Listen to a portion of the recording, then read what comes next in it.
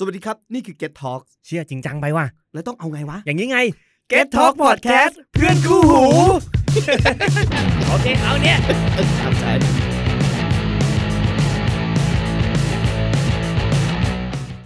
สวัสดีครับนี่คืออวกาศข้างบ้านครับ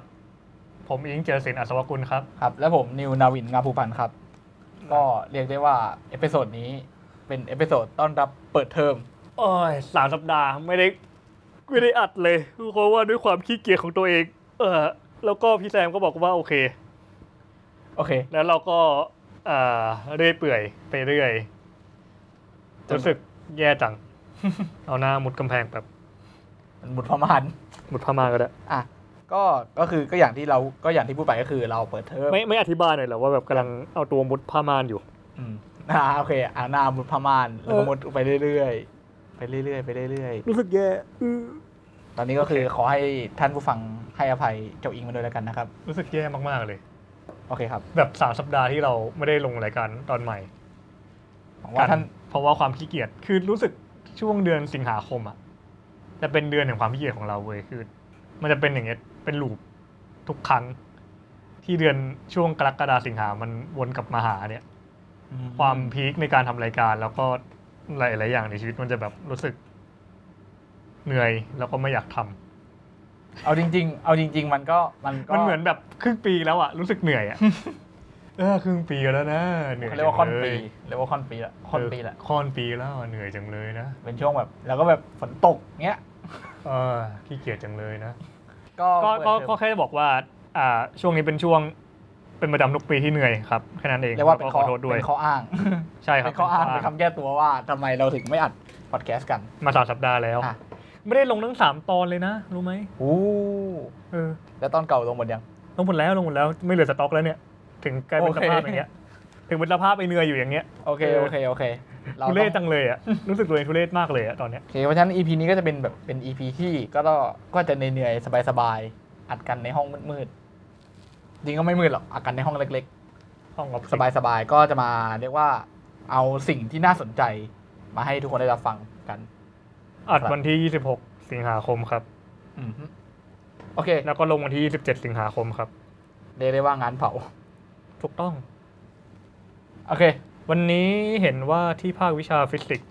เนี่ยจัดงานเนาะนาวินใช่ก็จริงแล้วก็คืออย่างเพิ่งจัดไปเมื่อกี้เลยล่ะใช่เพิ่งเสร็จเมื่อกี้นี้เพิ่งเสร็จมาก็มาอัดต่อเลยคือเขาเรียกว่ามันเหมือนเป็นมีตติ้งประจำปีของกลุ่มวิจัยเนาะก็คือของนาวินนั่นเองใช่ครับก็เล่าท้าความก่อนก็คือทุกคนก็เราตอนนี้เราอยู่ที่ฟิสิกส์มหิดลใช่ไหมในฟิสิกส์มหิดลมันก็จะมีการแบ่งออกเป็นแลบต่างๆมากมายตามสาขาที่นักศึกษาและอาจารย์สนใจไม่ว่าจะเป็น geophysics ควอนตัมหรือไม่ก็ควอนตัม geophysics condensed matter หรือว่า physics education หรือว่า physics education ซึ่งตอนนี้อิงก็ทำอยู่ใน physics education นะครับเพราะฉะนั้นผู้ที่ฟังพอดแคสต์ของเราก็จะได้เป็นการสนับสนุนจิรศิลป์ให้เรียนจบได้อย่างปลอดภัย เพราะฉะนั้นก็ขอความกรุณาทุกคนด้วยนะครับช่วยอิงมันด้วยช่วยฟังกันด้วยนะครับผมจะได้เรียนจบสักทีเอาจริงๆแต่ว่าอิงยังมีเวลา2 ปีแต่ว่าผมอยู่ปี4แล้วตอนนี้ผมก็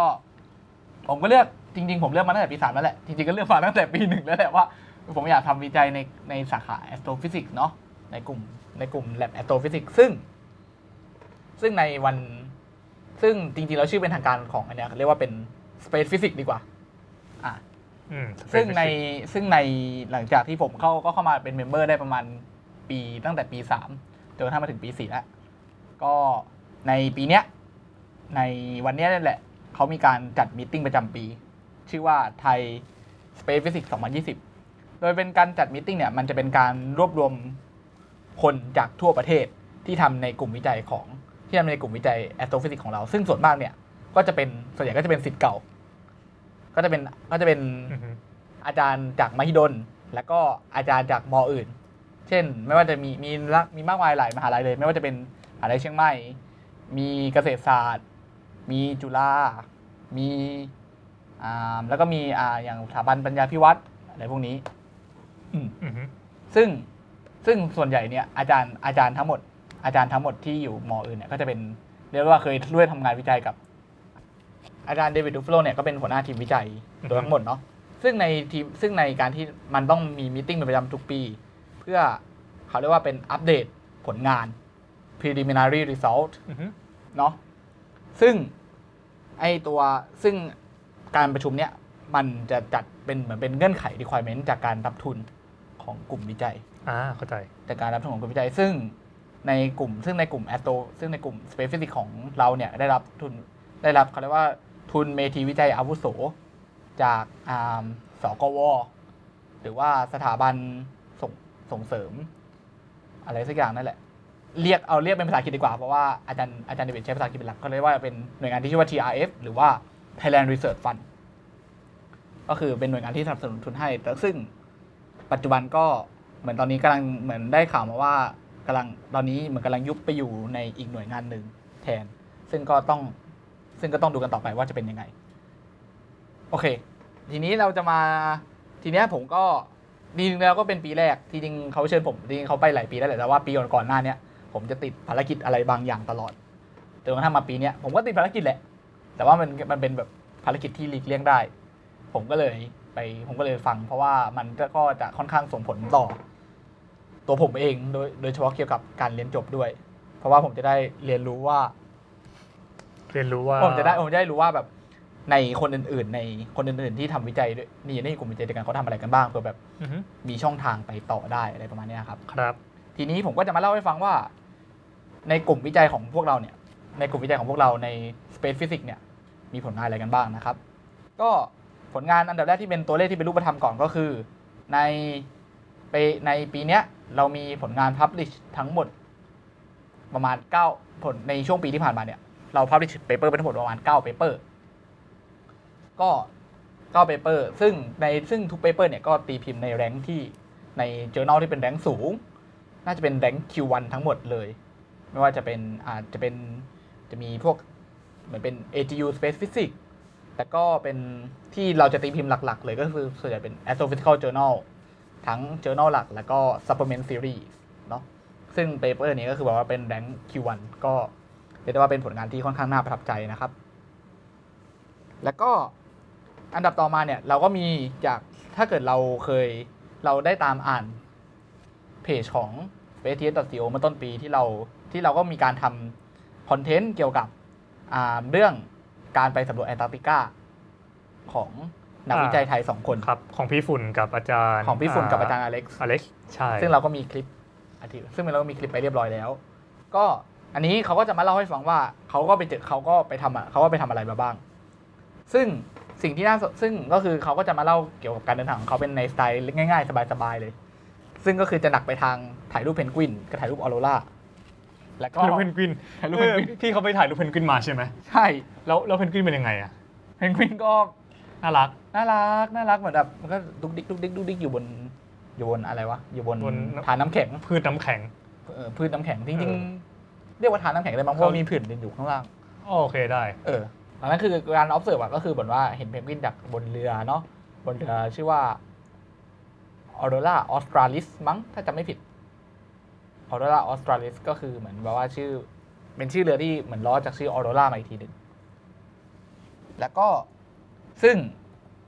เหตุผลซึ่งการเดินทางเนี่ยก็มันก็ตั้งแต่ช่วงต้นปีจนกระทั่งใช้เวลาประมาณหลายสัปดาห์เหมือนกันกว่าจะมาถึงที่แอนตาร์กติกาซึ่งมันสามารถเดินทางได้แค่ช่วงนี้เท่านั้นช่วงประมาณนี้แหละคือช่วงประมาณต้นปีเพราะว่ามันเป็นช่วงหน้าร้อนใช่หน้าร้อนของซีกโลกใต้เขาซีกโลกใต้ทำให้เรือน้ำแข็งมันละลายบางส่วนแล้วเรือยังสามารถพอตัดน้ำแข็งออกไปได้บ้าง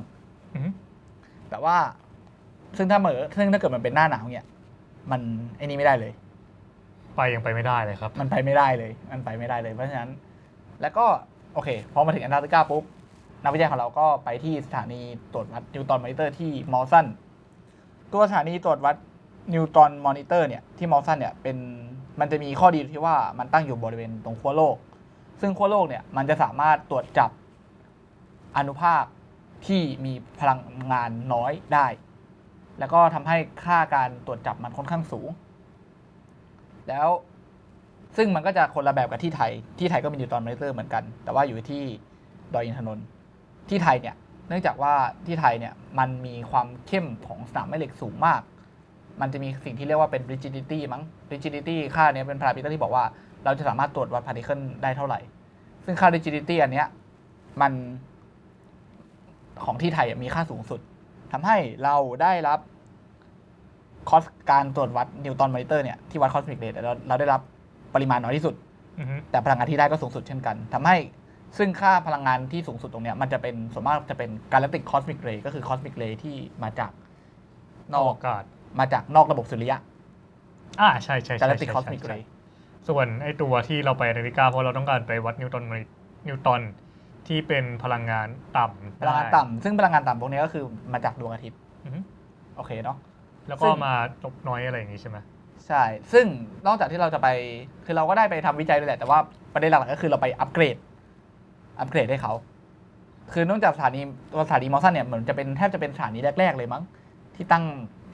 เป็นสถานีนิวตันมอนิเตอร์แรกๆของโลกเลยด้วยซ้ำค่อนข้างเก่าแก่แล้วทีนี้คนที่ดูแลอยู่แต่ก่อนมันอยู่ในความควบคุมของออสเตรเลียเนาะเขารีไทร์เขาเกษียณอายุเขาก็เลยถามว่าเราสนใจไหมซึ่งเราก็สนใจและเราก็ได้เหมือนเราได้รับสิทธิ์มา10 ปีในการที่เราจะเข้าไปอัปเกรดอะไรพวกนี้ซึ่งก็คือเป็นการอัปเกรดนิวตันมอนิเตอร์แล้วก็เป็นการเอานิวตันมอนิเตอร์ใหม่ไปสลับนู่นสลับนี่เทสอะไรต่างๆมากมายอัปเกรดอุปกรณ์อิเล็กทรอนิกส์ซึ่งอุปกรณ์อิเล็กทรอนิกส์พวกนี้ก็คืออุปกรณ์ที่เราใช้ที่ดอยอินทนนท์นั่นแหละเป็นอุปกรณ์ที่ค่อนข้างใหม่ค่อนข้างใหม่แบบว่าเป็นเทคโนโลยีที่ค่อนข้างใหม่แล้วก็มันมีการพัฒนาอยู่ตลอดซึ่งก็คือเราก็ไปอัปเกรดให้ที่มอสันมาวัดได้ดีขึ้นแล้วเราก็ไปดูนี่ด้วยเราก็ไปดูเพนกวิน แล้วก็ไปดูพวกข้อมูลอะไรต่างๆด้วยซึ่งมันก็จะช่วยได้เยอะนะครับแล้วก็เสร็จแล้วก็มีการเก็บภาพประทับใจต่างๆมากมายเช่นนกเพนกวินแล้วก็ออโรราใช่ซึ่งก็สวยมากโดยที่ออโรราเนี่ยจริงๆแล้วมันก็เกี่ยวข้องกับฟิลของเราแทบจะโดยตรงเหมือนกันเนื่องจากว่ามันเป็นสิ่งที่เกิดจากเมื่ออนุภาคเนี่ยมันมาชนกับชั้นบรรยากาศตรงบริเวณขั้วโลกเนาะแล้วมันก็จะให้เกิดการเปล่งแสงออกมาเป็นออโรราอะไรพวกนี้โอเคทางนี้ก็คือเหมือนเป็นประเด็นแรกงาน Thai Space Physics 2020เนาะใช่จริงๆแล้วมันก็มีอีกหลายคอนเทนต์อีกหลายเรื่องราวเลยว่านักวิจัยทำอะไรกันอยู่บ้างเช่นมีอาจารย์เชียงใหม่เป็นอาจารย์ฝนอาจารย์วราพรที่เชียงใหม่เนาะก็ตอนนี้เขาทำเรื่องเกี่ยวกับเรือที่ติดตั้งนิวตันมอนิเตอร์ที่เป็น latitude survey ก็คือเอานิวตันมอนิเตอร์ใส่ในเรือแล้วก็ล่องขึ้นตามแนว latitude ตั้งแต่จีนไปแอนตาร์กติกาวนกลับมาซึ่งมันก็จะทำให้เราเห็นได้ว่าที่ latitude ต่างๆกันเนี่ยมันมีการตรวจวัดนิวตันมอนิเตอร์ที่แตกต่างกันอย่างไรบ้างแล้วก็แล้วก็นอกจากนั้นก็จะมีการทำวิจัยเกี่ยวกับเรื่องของพวกเป็นที่เกี่ยวกับนิวตันมอนิเตอร์ที่ดอยอินทนนท์ด้วยเนาะแล้วก็มีเกี่ยวกับเรื่องของ exoplanet นิดหน่อยเป็นอาจารย์ปิชราพูดเนาะอาจารย์ปิชราที่คนที่ได้ดู The Standard ก็อาจจะเห็นผ่านหน้าผ่านตากันมาบ้างทีนี้นอกจากนี้แล้วเนี่ยคือทั้งหมดที่พูดมาทั้งหมดเนี่ยมันคือเป็นในพาร์ทแรกของเซลล์ของงานประชุมของเราซึ่งก็คือพาร์ทที่ดิสคัสเกี่ยวกับcosmic ray ground based detection ก็คือการตรวจวัด cosmic ray บนพื้นดินเซกชันที่2นี่เรียกว่าเป็นเซกชันที่ผมจะมีส่วนเกี่ยวข้องเพราะว่าผมทำเรื่องที่จะทำวิจัยเรื่องนี้ก็คือเกี่ยวกับทางด้านของ space plasma physics space plasma physics ก็จะมีอาจารย์จากเชียงใหม่ที่ดีลเกี่ยวกับออโรราของทั้งโลกและของที่ดาวพฤหัสบดีว่ามีการพัฒนาอย่างไรมีของอาจารย์วริศมีของอาจารย์วีอาจารย์วิรินทำเรื่องเกี่ยวกับอาจารย์วิรินทำเรื่องเกี่ยวกับmagnetic field random walk ครับ magnetic field random walk ก็คือเนื่องจากว่าโซลาร์วินจากดวงอาทิตย์เนี่ยมันจะพา magnetic field มาด้วยซึ่งแต่ว่าตัวโซลาร์วินที่มันเคลื่อนที่เนี่ยมันก็จะสร้าง magnetic field ขึ้นมาอีกเหมือนกันทำให้ magnetic field มันไม่ได้เดินทางเป็นเส้นตรงมันจะเดินทางเป็นแบบคดเคี้ยวไปมาแล้วทำให้เกิดความปั่นป่วนในการไหลของพลาสมาในลมสุริยะแล้วความปั่นป่วนเนี้ยมันสามารถดูได้ด้วย random walk การทำ Random Walk เนาะคล้ายๆกับทำ Quantum Random Walk อะไรประมาณนี้ แล้วก็มีของอาจารย์ปิยะเนตรก็ทำในท็อปิกที่คล้ายๆกันหลังจากนั้นพอตอนบ่ายเนี่ยก็จะมีไฮไลท์ทอล์กเป็นไฮไลท์ทอล์กของศาสตราจารย์จากญี่ปุ่นชื่อว่าเป็นศาสตราจารย์ริโตกุโฮริอุจิจากสถาบันวิจัยด้านฟิวชั่นที่ญี่ปุ่นนะครับซึ่งเขาก็จะมาพูดคุยเกี่ยวกับเรื่องการทำซิมูเลชันของ magnetic reconnection magnetic reconnection เนี่ยคือการที่เรามีสมมติเรามีสามแม่เหล็กมาใช่ไหมสามแม่เหล็กเนี้ยมันจะสามารถในสามแม่เหล็กมันจะอยู่ติดกับพลาสมาซึ่งในบางครั้งสามแม่เหล็กมันจะสามารถเกิดการแบบเส้นสนามมันมาชนกันแล้วเกิดการรวมกันต่อกันใหม่เรียกว่า magnetic connection ปรากฏการณ์นี้จะเกิดขึ้นเมื่อโซลาร์วินมาเจอกับแมกเนโตสเฟียร์หรือว่าสามแม่เหล็กของโลกอันนี้ก็ถือว่าเป็นท็อปิกสำคัญเหมือนกันแล้วก็มีจากอาจารย์จากมอธรรมศาสตร์แล้วก็อาจารย์จากมอธรรมศาสตร์และมอเกษตรศาสตร์ก็ทำเรื่องเกี่ยวกับ magnetic reconnection เช่นเดียวกันแล้วก็อีกอันนึงก็คือเราก็ทำหน้าที่ในการวิเคราะห์ข้อมูลจากยานปาร์เกอร์โซลาร์โพรบด้วยซึ่งตรงนี้ก็คือจะเป็นอาจารย์เดวิดรับผิดชอบโดยตรงแล้วก็ผมก็จะได้เข้าไปมีส่วนช่วยกับอาจารย์เดวิดในตรงนี้นะครับต่อมาเป็นเซสชั่นสุดท้ายก็คือเราจะมีนอกจากที่เราจะสำรวจคอสมิกเรย์บนพื้นแล้วเนี่ยเราก็สำรวจคอสมิกเรย์บนอวกาศด้วยสำรวจคอสมิกเรย์บนอวกาศเนี่ยก็คือเราก็สามารถก็จะมีการทอล์กของอาจารย์วริศก็จะพูดคุยเกี่ยวกับการตรวจวัดคอสมิกเรย์แล้วก็เกี่ยวกับโปรเจกต์ที่เขาเคยทำสมัยที่เขาเรียนปริญญาเอกก็คือการทำวิเคราะห์ข้อมูลจากยานเฟอร์มิแลตก็คือเป็นเหมือนเป็นดาวเทียม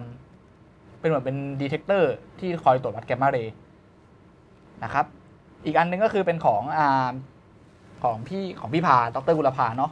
ดร.กุลภาเนี่ยตอนนี้เขากำลังทำสิ่งที่น่าสนใจมากๆก็คือการที่เราจะพยายามสร้าง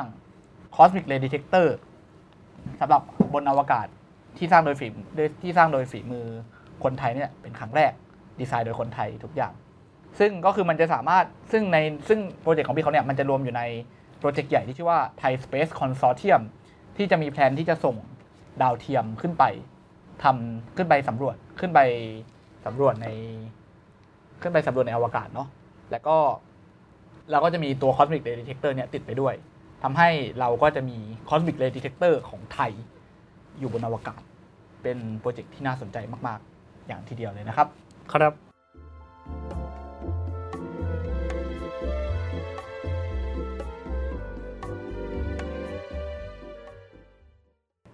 ก็ท่านผู้ฟังน่าจะเห็นอยู่ในตัวต้นเรื่องแล้วล่ะว่าเป็นเรื่องอะไรละกันนะครับวันนี้มีเรื่องมาเล่าก็คือเรื่องหลุมดำครับแต่ไม่ใช่หลุมดำที่เราเข้าใจกันทุกวันนี้นะแต่ว่าเป็นหลุมดำที่ก่อนที่ไอน์สไตน์จะเกิดซะอีกใช่คือก่อนแม็กเวลเกิดอีกด้วยใช่เป็นหลุมดำที่อยู่ในยุคของclassical mechanics เต็มคือทุกอย่างในหลุมดำตัวนี้ใช้ classical mechanics ในการอธิบายทั้งหมดวันนี้จะมาเล่าให้ฟังเรื่องของ Laplace Black Hole ครับหรือถ้าจะเรียกชื่อเต็มอันนี้คือในงานวิจัยเขามาแปลจากภาษาเยอรมัน กับภาษาฝรั่งเศสให้กลายเป็นภาษาอังกฤษก็คือ Michelson Laplace and the origin of the black hole concept ครับดูยิ่งใหญ่มากคอนเซปต์ของ black hole ตั้งแต่แบบก่อนที่จะมี SRGR เป็นก่อนที่จะแบบเราจะรู้ว่าแบบจะมี Maxwell equation อีกอะไรอย่างเงี้ยคือคนส่วนมากล่ะคนส่วนมากจะเข้าใจว่าblack hole เนี่ยมันเพิ่งเริ่มมาจากแนวคิดของไอน์สไตน์เกี่ยวกับที่เกิดภาพก่อนแล้วก็ค่อยมาแบบมีการ popularize โดยทำให้แบบมีชวัตชิลเจอโซลูชันมีคาร์ลชวัตชิลเจอโซลูชันมีจอห์นวิลเลอร์ที่ไปเรียกมันว่าเป็นแบล็คโฮลอันดับแรกคนแรกอะไรพวกนี้แต่ว่าถ้าเราพูดกันถึงคำว่าคอนเซปต์ของคำว่าแบล็คโฮลจริงๆอ่ะมันจะเริ่มไปก่อนหน้านั้นเหมือนกับคล้ายๆกับการที่ว่าจอห์นดัลตันก็ไม่ใช่คนที่นิยามคำว่าอะตอมคนแรกใช่คนจริงๆก็สามารถลากกลับไปยาวยันกรีกได้เหมือนกันแต่คนที่นิยามคนแรกคืออริสโตเติลนั่นแหละ ใช่ อริสโตเติลนิยามว่าแบ่งมากกว่านี้ไม่ได้แล้วเรียกว่าอะตอมแล้วกันนะ จริงๆไม่ได้แบ่งว่ากว่านี้เรียกว่าอะตอมเนาะเรียกว่าก็คือจุดสุดท้ายที่สามารถแบ่งได้แล้วใช่ก็คือเหมือนว่าเหมือนเขาบอกว่าทุกๆอย่างเกิดมาจากส่วนประกอบเล็กๆเหมือนกันทั้งหมด เรียกว่าอะตอมโอเคแต่เหมือนอะตอมคนดีไฟคือดาวทันปะคำว่าอะตอมช่างมันเถอะช่างมันเถอะเราอยู่สเปซเราไม่ได้รู้เรื่องพาร์ติเคิลทีนี้กลับมาเรื่องของลาปลาสแบ็คโฮเอาจริงหลายท่านน่าจะไม่รู้ว่ารู้จักลาปาสไหมเขาแต่ถ้าคนที่เรียนในสายแบบแมทหรือว่าสายฟิสิกส์เนี่ยน่าจะรู้จักลาปาสกันดีเพราะว่าจะมีชื่อคุ้นๆของเขาอยู่ในอย่างเช่นลาปาสทรานส์ฟอร์เมชันลาปาสอีควอชันลาปลาเซียนใช่วิธีการคำนวณแบบลาปาเซียนใช่หรือว่าถ้าเกิดคนที่ตามพวกสายป๊อปไซน์หน่อยจะรู้จักคำว่าลาปลาสดีมอนลาปลาสดีมอนลาปลาสดีมอนก็เป็นลาปลาสดีมอนมันก็เป็นหนึ่งในคอนเซปต์แรกๆของควอนตัมที่เขาบอกว่าในยุคนั้นอ่ะมันพอจะรู้อยู่ว่าอนุภาคหน้าตาเป็นยังไงเพราะมีการยุคเดียวรอตันเปล่าวะไม่แน่ใจแต่ว่าก็พอรู้ว่าถ้าเรารู้โมเมนตัมกับตำแหน่งของอนุภาคแล้วก็พอจะสามารถทำนายอนาคตของมันได้ซึ่งมันเป็นคอนเซปต์แรกๆของควอนตัมแต่พอเราศึกษาเรื่องควอนตัมไปแล้วเราพบว่ามันก็จะมีหลักการความไม่แน่นอนของไฮเซนเบิร์กอยู่ที่ไม่ว่าจะยังไงก็ตามดีเบตมายังไงก็ตามก็ยังคงถ้าจะเรียกได้ว่าเหมือนเป็นการบอกว่าถ้าเราสามารถทำนายทุกๆอย่างทำนายการเคลื่อนที่ของไม่เรารู้ทุกอย่างของเรารู้ว่าอะตอมทุกตัวในจักรวาลเนี่ยอยู่ตำแหน่งไหนแล้วโมเมนตัมเป็นยังไงเคลื่อนที่แบบไหนเราก็จะสามารถทำนายทั้งจักรวาลได้ใช่ถึงแม้ว่าจะใช้เวลานานแต่ท้ายคือมันทำนายได้มันทำได้จริงใช่เขาคิดว่าน่าจะทำได้จริงมันเป็นแล้วมันก็จะกลายออกมากลายเป็นแนวคิดเขาเรียกว่าเป็นแนวคิดแบบ deterministic ปะdeterministic ของไอ้นี่ใช่ซึ่งในยุคนั้นอ่ะเขายังไม่ได้คิดถึงอย่างเช่นเชิงเทอร์โมไดนามิกเรื่องเขาเรียกว่าอะไรวะ entropy ซึ่งถ้าเกิดเขาคิดที่จะทำอย่างนั้นได้จริงๆแปลว่าเยอะจังเลยก็คืออย่างเช่นว่า entropy ในจักรวาลต้องมีค่าเป็นอนันต์มีค่าเพิ่มขึ้น maximum แล้วคือเพิ่มมากกว่านี้ไม่ได้อีกแล้วหรือเรื่องควอนตัมหรือเรื่อง chaos system อะไรอย่างเงี้ยเป็นไม่ได้อยู่แล้วซึ่งก็คือเราก็รู้กันอยู่เป็นไปไม่ได้เนาะโอเคแต่ว่าสิ่งที่เราจะมาพูดกันวันนี้คือลาปลาสแบ็คโฮก็คือหลุมดำของลาปลาสนั่นเองแล้วเราไปพูดถึงลาปลาดิมอนนะแต่เพราะว่าเราพูดถึงลาปลาสไงลาปลาสนี่เองจริงดีมอนก็มีคนหนึ่งก็คือแม็กซ์เวลล์ดีมอนซึ่งก็อีกเรื่องหนึ่งแม็กซ์เวลล์ดีมอนมันยากไปอ่ะรู้สึกมันยากกว่าที่เราเข้าใจอ่ะจริงแม็กซ์เวลล์ดีมอนมันจะเหมือนเป็นการบอกเป็นการแบบถ้าจะพูดได้ง่ายก็ง่ายพูดได้ยากก็ยากอ่ะเอาจริงมันข้ามไปข้ามโอเคมาที่ลาปลาสแบ็คโฮดีกว่าคือทำไมอยู่ๆถึงมาพูดเรื่องนี้คือแม้แต่อาจารย์ผมยังไม่รู้จักเลยว่ามันคืออะไรกันมันคืออะไรไม่ค่อยมีคนรู้จักเรื่องลาปลาสแบ็คโฮมากนักมันเกิดจากเมื่อวานนั่งคุยกับอาจารย์เพชรละเล่นๆคือผมใช้เว็บอาร์ไคฟ์ไม่เป็นครับก็เลยถามอาจารย์ว่าใช้ยังไงอาจารย์ก็เลยสอนวิธีใช้อาร์ไคฟ์ครับในการหาเปเปอร์แล้วทีนี้ผมก็ไปหาใน NASA ADS กับอาจารย์เพชรเล่นๆว่าอาจารย์ครับ NASA ADS นี่มันใช้งานยังไงครับมันคืออะไรก็เลยกดหากันเรื่องแบ็คโฮเล่นๆไม่ได้คิดอะไรเลยก็คงคิดว่าแบบเจอเล่นๆสักพักมันขึ้นอันหนึ่งเป็นเปเปอร์ของปี1799หรือเปเปอร์หนึ่งก็เลยสงสัยว่าอาจารย์นี่มันก่อนไอน์สไตน์เกิดอีกนั้นเนี่ยเป็น200 ปีเลยนะไปดูกันไหมอาจารย์คืออะไรกดคลิกกึ๊กเข้าไปเป็นลาปลาสแบ็คโฮเป็นเหมือนแบบเป็นที่เขาสแกนอ่ะเป็นตัวเปเปอร์ที่ถูกพิมพ์ที่เขาสแกนออกมาเป็นเรื่องของลาปลาสแบ็คโฮก็เป็นภาษาฝรั่งเศสอ่านไม่รู้เรื่อง แต่เห็นก็ว่าลาปลาสเห็นลาปลาสเห็นโคออร์ดิเนตเห็นแบ็คโฮ เห็นdifferential form ของนิวตันเนียนกราวิตี้เห็นอะไรประมาณนี้แล้วก็รู้สึกว่าน่าสนใจละเพราะว่าอันนี้คือแบ็คโฮที่ใช้นิวตันเนียนในการคำนวณใช่ก็คือเป็นแบ็คโฮไม่ได้ใช้ GR เลยไม่มี GR เป็นคอนเซปต์ของหลุมดำที่มีที่มาจากกลศาสตร์แบบนิวตันล้วนๆใช่แต่เป็นยุคเดียวกับการยุคที่ Cavendish วัดค่า G โน้มถ่วงสากลด้วยนะนึกภาพออกใช่ไหมว่าตอนนิวตันคิดแรงโน้มสมการแรงโน้มถ่วงได้อะ GMM ส่วน R square นั่นอ่ะเขายังหาค่าเขายังไม่รู้ว่าค่าโน้มถ่วงเขายังไม่รู้ว่าค่า G คืออะไรค่า G ไม่ใช่ G ใหญ่เนี่ยมีค่าเป็นเท่าไหร่ค่าโน้มถ่วงสากลเนี่ยมีค่าเป็นเท่าไหร่ใช่แต่จากการที่แก้สมการย้อนกลับอ่ะมันก็พอจะได้อยู่แล้วแต่มันก็น่าเกลียดเหลือเกินมันไม่มีอะไรที่มันเป็น proof ได้ตัววัดใช่ตัววัดคือค่า G ใหญ่ตัวเนี้ยมันเป็นค่าที่มันได้จากการวัดไงมันไม่ได้เป็นค่าที่ได้จากการคำนวณแบบคำนวณเลขอย่างเดียวคำนวณตรงๆคือพวกค่าคงที่ต่างๆในฟิสิกส์พวกเนี้ยส่วนมากมันจะมาจากการวัดทั้งนั้นแหละซึ่งเพราะว่าถ้าคุณเป็นนักฟิสิกส์ที่แท้จริงอ่ะคุณเป็นนักฟิสิกส์แล้วคุณทำงานมามากพอคุณจะรู้ว่าค่าคงที่มันแค่ตัวเลขคุณจะให้มันเป็นอะไรก็ได้แล้วแต่คุณมันเหมือนเงินในกระเป๋าตังค์ปะ ค่าคงที่อ่ะมันแบบในเชิงฟิสิกส์อ่ะคือคุณในทางถ้าเกิดเราสนใจจริงเราแทบจะเนกเลกทิ้งได้เลยเพราะว่าค่าคงที่มันจะไปสัมพันธ์กันหน่วยค่าคงที่ตัวเนี้ยคือตัวที่กำหนดหน่วยใช่ถ้าเราจะไม่ได้สนใจหน่วยเราแค่จะเปรียบเทียบว่าเฮ้ยอะไรมากกว่าในออเดอร์เท่าไหร่อะไรน้อยกว่าในออเดอร์เท่าไหร่เนี่ยเราสามารถไม่สนใจเรื่องค่าคงที่ได้มันจะมียูนิตนึงที่ชื่อว่า natural unit เนี้ยคือมันเป็นยูนิตที่ใช้กันใน cosmology ก็คือในจักรวาลวิทยาเนี่ยเขาให้ว่าเขาจะให้กำหนดไปเลยว่าให้ค่า c เป็น1ให้ค่าความเร็วแสง300,000 กิโลเมตรต่อชั่วโมงเนี่ยเป็น1ให้ค่า h bar ที่มีเป็น6คูณ10 ลบ 34เนี่ยก็เป็น1เหมือนกันซึ่งตอนแรกที่เราเห็นเราก็งงแบบฮะให้เป็น1เลยได้ไงวะได้ดี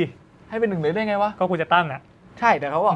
ก็จะตั้งอ่ะแล้วเวลาคำนวณเขาก็แบบเขาแค่สนใจในสิ่งที่มันเป็น variable ที่มันเปลี่ยนแปลงจริงๆอ่ะแล้วส่วนค่าคงที่อะไรพวกนี้ก็เก็บไปงอกทีหลังได้ใช่ซึ่งหลังๆก็ไม่ค่อยงอกหลังก็แบบขาวไปงั้นแหละคิดเป็นแบบยูนิตอะไรก็ไม่รู้ขึ้นมาเรียกว่าเป็น natural unit ไงโอเคทีนี้พอคือ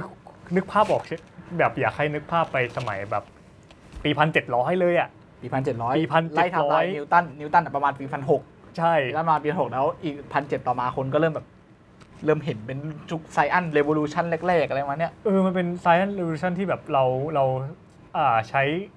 3โลก2โลกอยู่ถึง2โลกอยู่ยังไม่ถึง3โลก เพราะว่าสแตทแมทจะไม่เกิดสแตทแมทเริ่มมาสมัยโบแมนแล้วซึ่งจริงถ้ามีสแตทแมทเนี่ยรู้สึกว่าพี่แกคงจะแบบสามารถคิดหลุมดำได้เลยอ่ะ เฮ้ยมันใช้ chaos system ง่ายๆเราก็ได้แล้วแต่ว่าโอเคกลับมาที่ลาปาร์ตเดมอนกันโอเคเรามาคุยถึงลาปาร์ตเดมอนกันไม่ใช่ลาปาร์ตเดมอนลาปาร์ตแบ็คโฮโอ้ยมึงจะไปดูการ์ตูนตลอดเลยนะเวนลาปาร์ตแบ็คโฮลาปาร์ตแบ็คโฮเนาะเรามาที่ลาปาร์ตแบ็คโฮแล้วกันโอเคมันเป็นลาปาร์ตแบ็คโฮเนี่ยเป็นแนวคิดที่เกิดขึ้นในช่วงปี1790กว่าที่ลาปาร์ตมีแนวคิดเกี่ยวกับดาวดวงหนึ่งที่เรามองไม่เห็นเพราะว่าเขามีความโน้มถ่วงมากจนกระทั่งดูดแสงเข้าไปแล้วแสงมันสามารถวิ่งออกมาได้ก็คือมี escape velocity ไม่พอละกันนึกออกใช่ไหมนึกออกเพราะมึงอ่านมาแล้วนี่นึกออกคือมันก็คือแบบก้อนอะไรไม่รู้ที่ใหญ่มากๆความหนาแน่นสูงมากๆจนกระทั่งแสงวิ่งหนีออกมาไม่ได้จากตัวของมันใช่นะซึ่งเอาจริงๆแล้วเนี่ยจะว่าลาปาร์ตเป็นคนคิดคนแรกก็ถ้าไล่ทำลายจริงๆมันจะมีคนที่คิดก่อนหน้านี้คนหนึ่งชื่อไม่เชิงว่าคิดได้ก่อนมันประมาณแบบห่างกันในออเดอร์มา10 ปีอ่ะชื่อมิเชลสันแล้ว2คนนี้ก็ไม่เคยอ่านเปเปอร์แล้วก็ไม่เคยเจอกันมาก่อนมิเชลเป็นคนอังกฤษใช่ไม่เคยเจอกันมาก่อนเลยก็คิดเหมือนกันว่าน่าจะมีดาวสักดวงที่ แสงไม่สามารถเดินทางออกจากดาวได้ก็จะเรียกว่า Dark Star ละกันในยุคนั้นเรียก Dark Star Black Star Dark Star Dark Star เรียกว่า Dark Star ถ้าอย่างนั้นเรียกว่า Dark Star ยังไม่มีคำเสร็จว่าเป็น Black Hole จริงใช่ยังไม่มีคนคิดว่ามันเป็นหลุมลงไปอะไรอย่างนี้ไอ้ที่มันเป็นหลุมก็เพราะว่ามันเป็นไอ้นี่มากกว่าเพราะว่ามันเป็นความโน้มถ่วงใช่เพราะว่า r เท่ากับ0ในเนี่ยแหละเพราะว่า r เท่ากับ0ในเนี่ยไม่เราคิดตามความโน้มถ่วงไงไม่มันมาจากเราคิดตามกรอบความโน้มถ่วงมันมาจาก r เท่ามันมาจากกรณีที่เมื่อ r เท่ากับ0ในของแบบในชวัตชิลเรเดียนอะในชวัตชิลโซลูชันอะกับ r เท่ากับ0มันบอกมันจะให้คอนเซ็ปต์ความเป็นหลุมอะได้คอนเซ็ปต์คล้ายๆความเป็นหลุม singularity ใช่นั่นแหละซึ่งหลังจากมิเชลคิดเนี่ยลาปาร์ตก็คิดพร้อมๆกันแหละตีพิมพ์หลังกว่าแล้วก็ไม่เคยคุยกันแต่คอนเซ็ปต์มันตรงกันว่าควรจะมีอ็อบเจกต์หนึ่งที่มันสามารถดึงดูดแสงเข้าไปได้ใช่อันนี้คือเอางี้ก่อนที่เราจะพูดถึงการดูดแสงเข้าไปได้เนี่ยเราต้องมาพูดถึงว่าทำไมเขาถึงคิดอย่างไรก็ได้ในยุคปี1700กว่าเนี่ยอันดับที่หนึ่งคือเรากำลังเถียงกันอยู่ว่าสรุปแสงเนี่ยมันเป็นอนุภาคหรือเป็นคลื่นกันแน่เพราะว่าในนิวตันก็มีวิธีอธิบายบอกว่าแสงเนี่ยมันเป็นอนุภาคเราไม่ได้พูดถึงว่าไอ้ที่เขาบอกว่าแสงมันยังไม่ใช่ยุคโฟตอนนะไม่ใช่ยุคโฟตอนแต่ว่าหมายถึงว่านิวตันก็คิดว่าแสงเนี่ยที่มันเป็นอนุภาคแล้วในยุคเดียวประมาณนิวตันเนี่ยก็มีคนคิดเรื่องแสงเนี่ยมีสมบัติเป็นคลื่นเพราะว่ามันทำตามกฎของคลื่นหลายๆอย่างเช่นการสะท้อนหักเหเลี้ยวเบนแทรกสอดแล้วก็สเนลก็มีสเนลลอขึ้นมามีเรื่องระบบเลนขึ้นมาอะไรพวกนี้ซึ่งก็เกิดเป็น2แขนงว่าคนนึงบอกแสงเป็นอนุภาคอีกคนบอกแสงเป็นคลื่นซึ่งในยุคนั้นก็เถียงกันไปเถียงกันมาเพราะว่าอย่างสมบัติของแสงที่เป็นคลื่นเนี่ยเราก็เห็นกันอยู่จะว่ามันมีสมบัติแบบนั้นส่วนทางด้านอนุภาคเนี่ยหลายๆคนอาจจะไม่รู้ว่าจริงๆแล้วเนี่ยทางด้านอนุภาคเนี่ยก็ดีเฟนด์ได้เก่งมากเลยพอสมควรเลยแหละที่ยังสามารถยืนหยัดได้จนถึงยุคของแม็กซ์เวลล์ว่าแสงคืออนุภาคแม็กซ์เวลล์นี่คือไล่ทำอะไรก็คือประมาณปี1800ก่อนที่ไอน์สไตน์จะเกิด1800กลางประมาณนี้ก็คือไอน์สไตน์เกิดได้สักพัก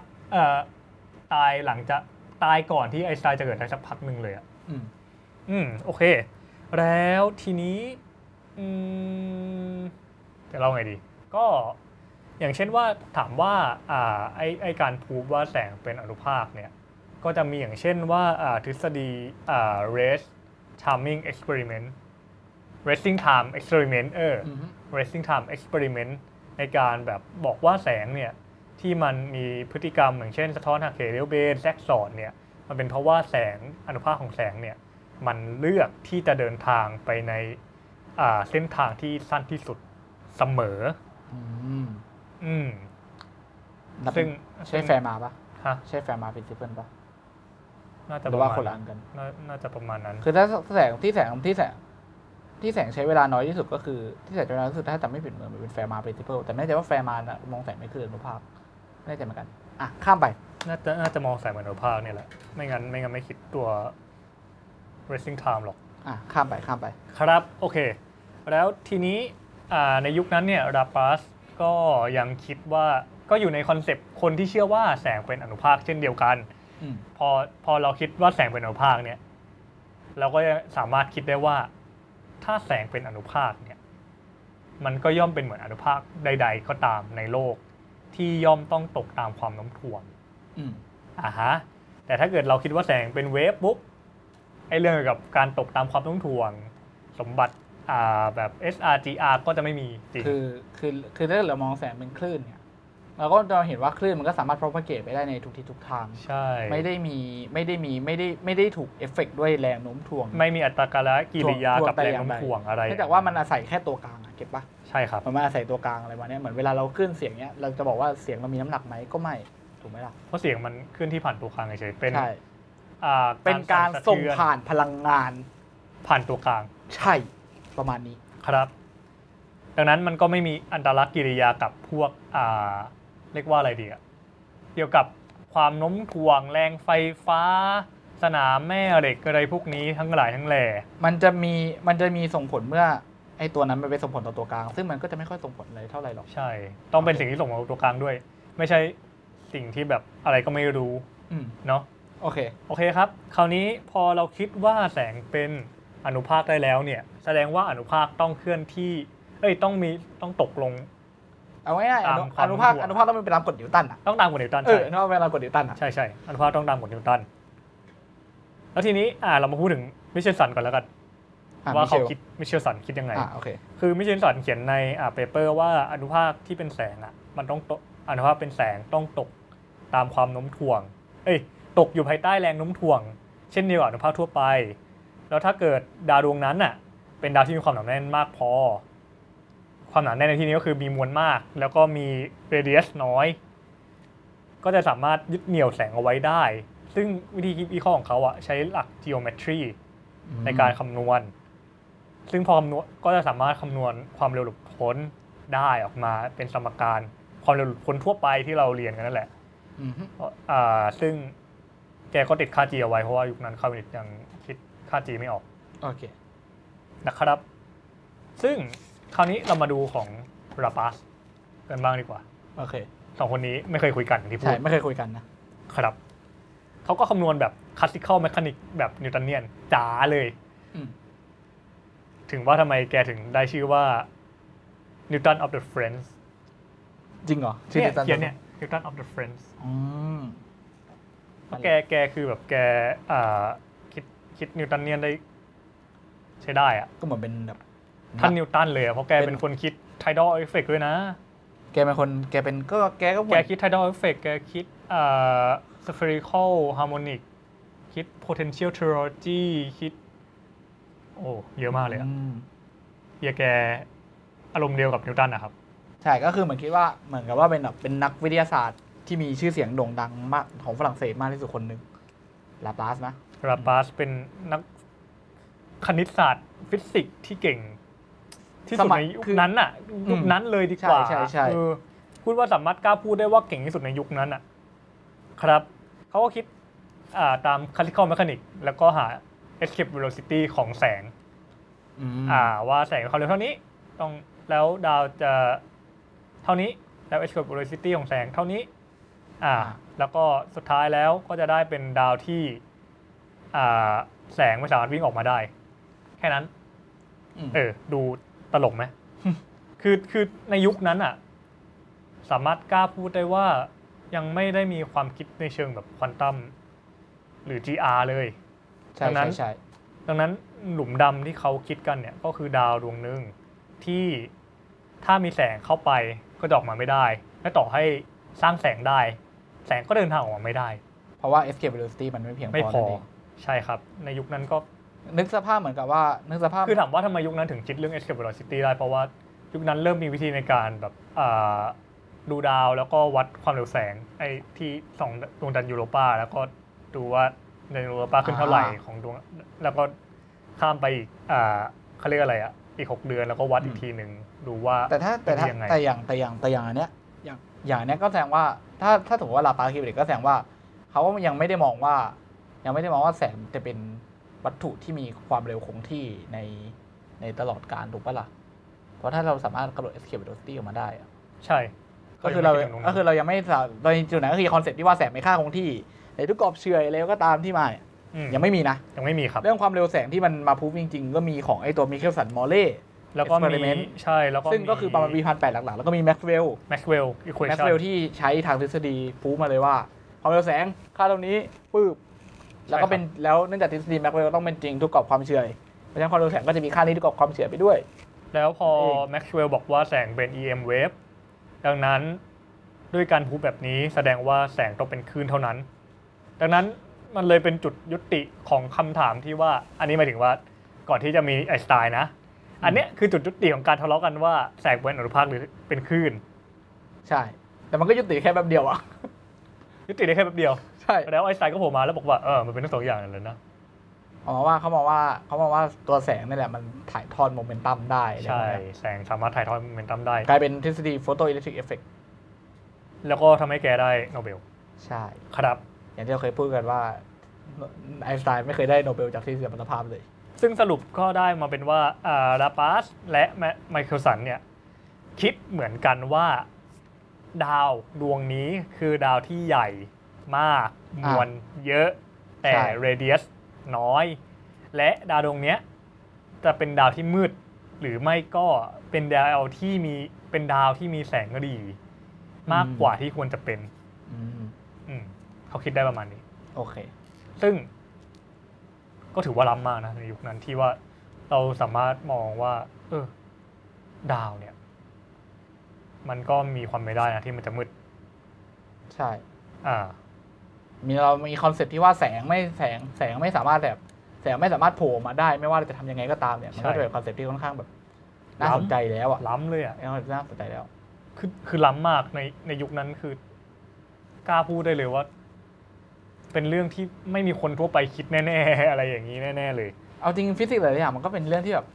มันก็ไม่น่าเชื่อเหมือนกันว่าคนคิดแม่งคิดกันได้ยังไงวะแบบพวกการเป็นคนแบบฟิสิกส์เบรกทรูต่างๆไม่ว่าจะเป็นแบบคนที่เริ่มคนแรกอ่ะมักจะเป็นคนที่ได้รับการเพรสคำชมเสมอว่าแบบ